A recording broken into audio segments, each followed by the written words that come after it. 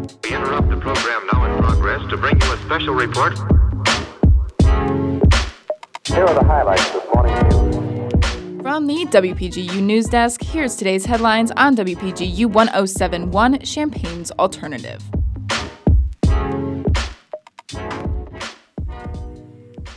From WPGU News, I'm Ann McEwen. It's Thursday, September 24th, 2021. Students at the University of Illinois who do not follow the COVID-19 vaccination requirement will lose access to university technology as part of disciplinary measures. This policy went into effect in late August, when Governor J.B. Pritzker announced the state vaccine mandate due to high levels of infection among unvaccinated individuals. The university aligned itself with state guidance and announced that all students, faculty, and staff were required to receive an approved COVID-19 vaccine or risk progressive disciplinary action. Those with an exemption approved by the campus would need to participate in the campus testing program to retain building access. Noncompliance for students will lead to gradual restrictions from campus participation that could eventually result in losing access to online university resources, such as Zoom, Canvas, and Compass, all necessary websites for a majority of courses at the university. As the threat of gun violence increases, Champaign Unit 4 officials are taking precautionary measures to ensure everyone's safety. WPGU's Hasna Hussaini has more on how schools are keeping their campus safe. Centennial High School students are entering their school through metal detectors for the first time. These measures come after shots were fired outside of the school last week and after a student was arrested for bringing a gun to school 2 weeks ago. Champaign Unit 4 officials say the metal detectors are portable and not permanently installed in the building. The school hopes the new measures will reinforce building safety as gun violence becomes a greater concern to the community. Centennial High School officials say this is part of a larger initiative to enact proactive safety measures on random days. Other measures include an increase in security officers in schools, adding security patrol vehicles on campus, and installing over 500 security cameras.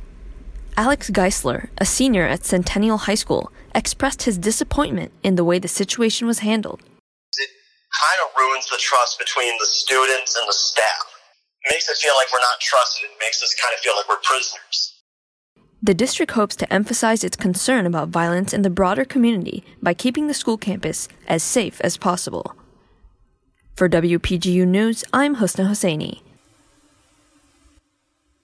Governor J.B. Pritzker revealed a $44 million workforce recovery grant program yesterday. The program aims to help job seekers get back to work and assist those dramatically impacted by the economic effects of the pandemic. The grant will fund an expansion of workforce training and pay basic expenses that stand in the way of those seeking employment. In addition, the Pritzker administration announced a series of $4.4 million career training grants aimed at helping at-risk youth earn rewarding careers. It is estimated that 1,500 underrepresented, unemployed, and underemployed Illinois citizens will receive this assistance.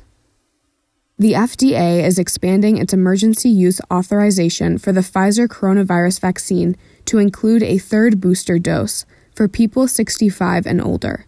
Boosters will also be offered to anyone over the age of 18 whose career or health conditions put them at serious risk of a severe COVID-19 infection.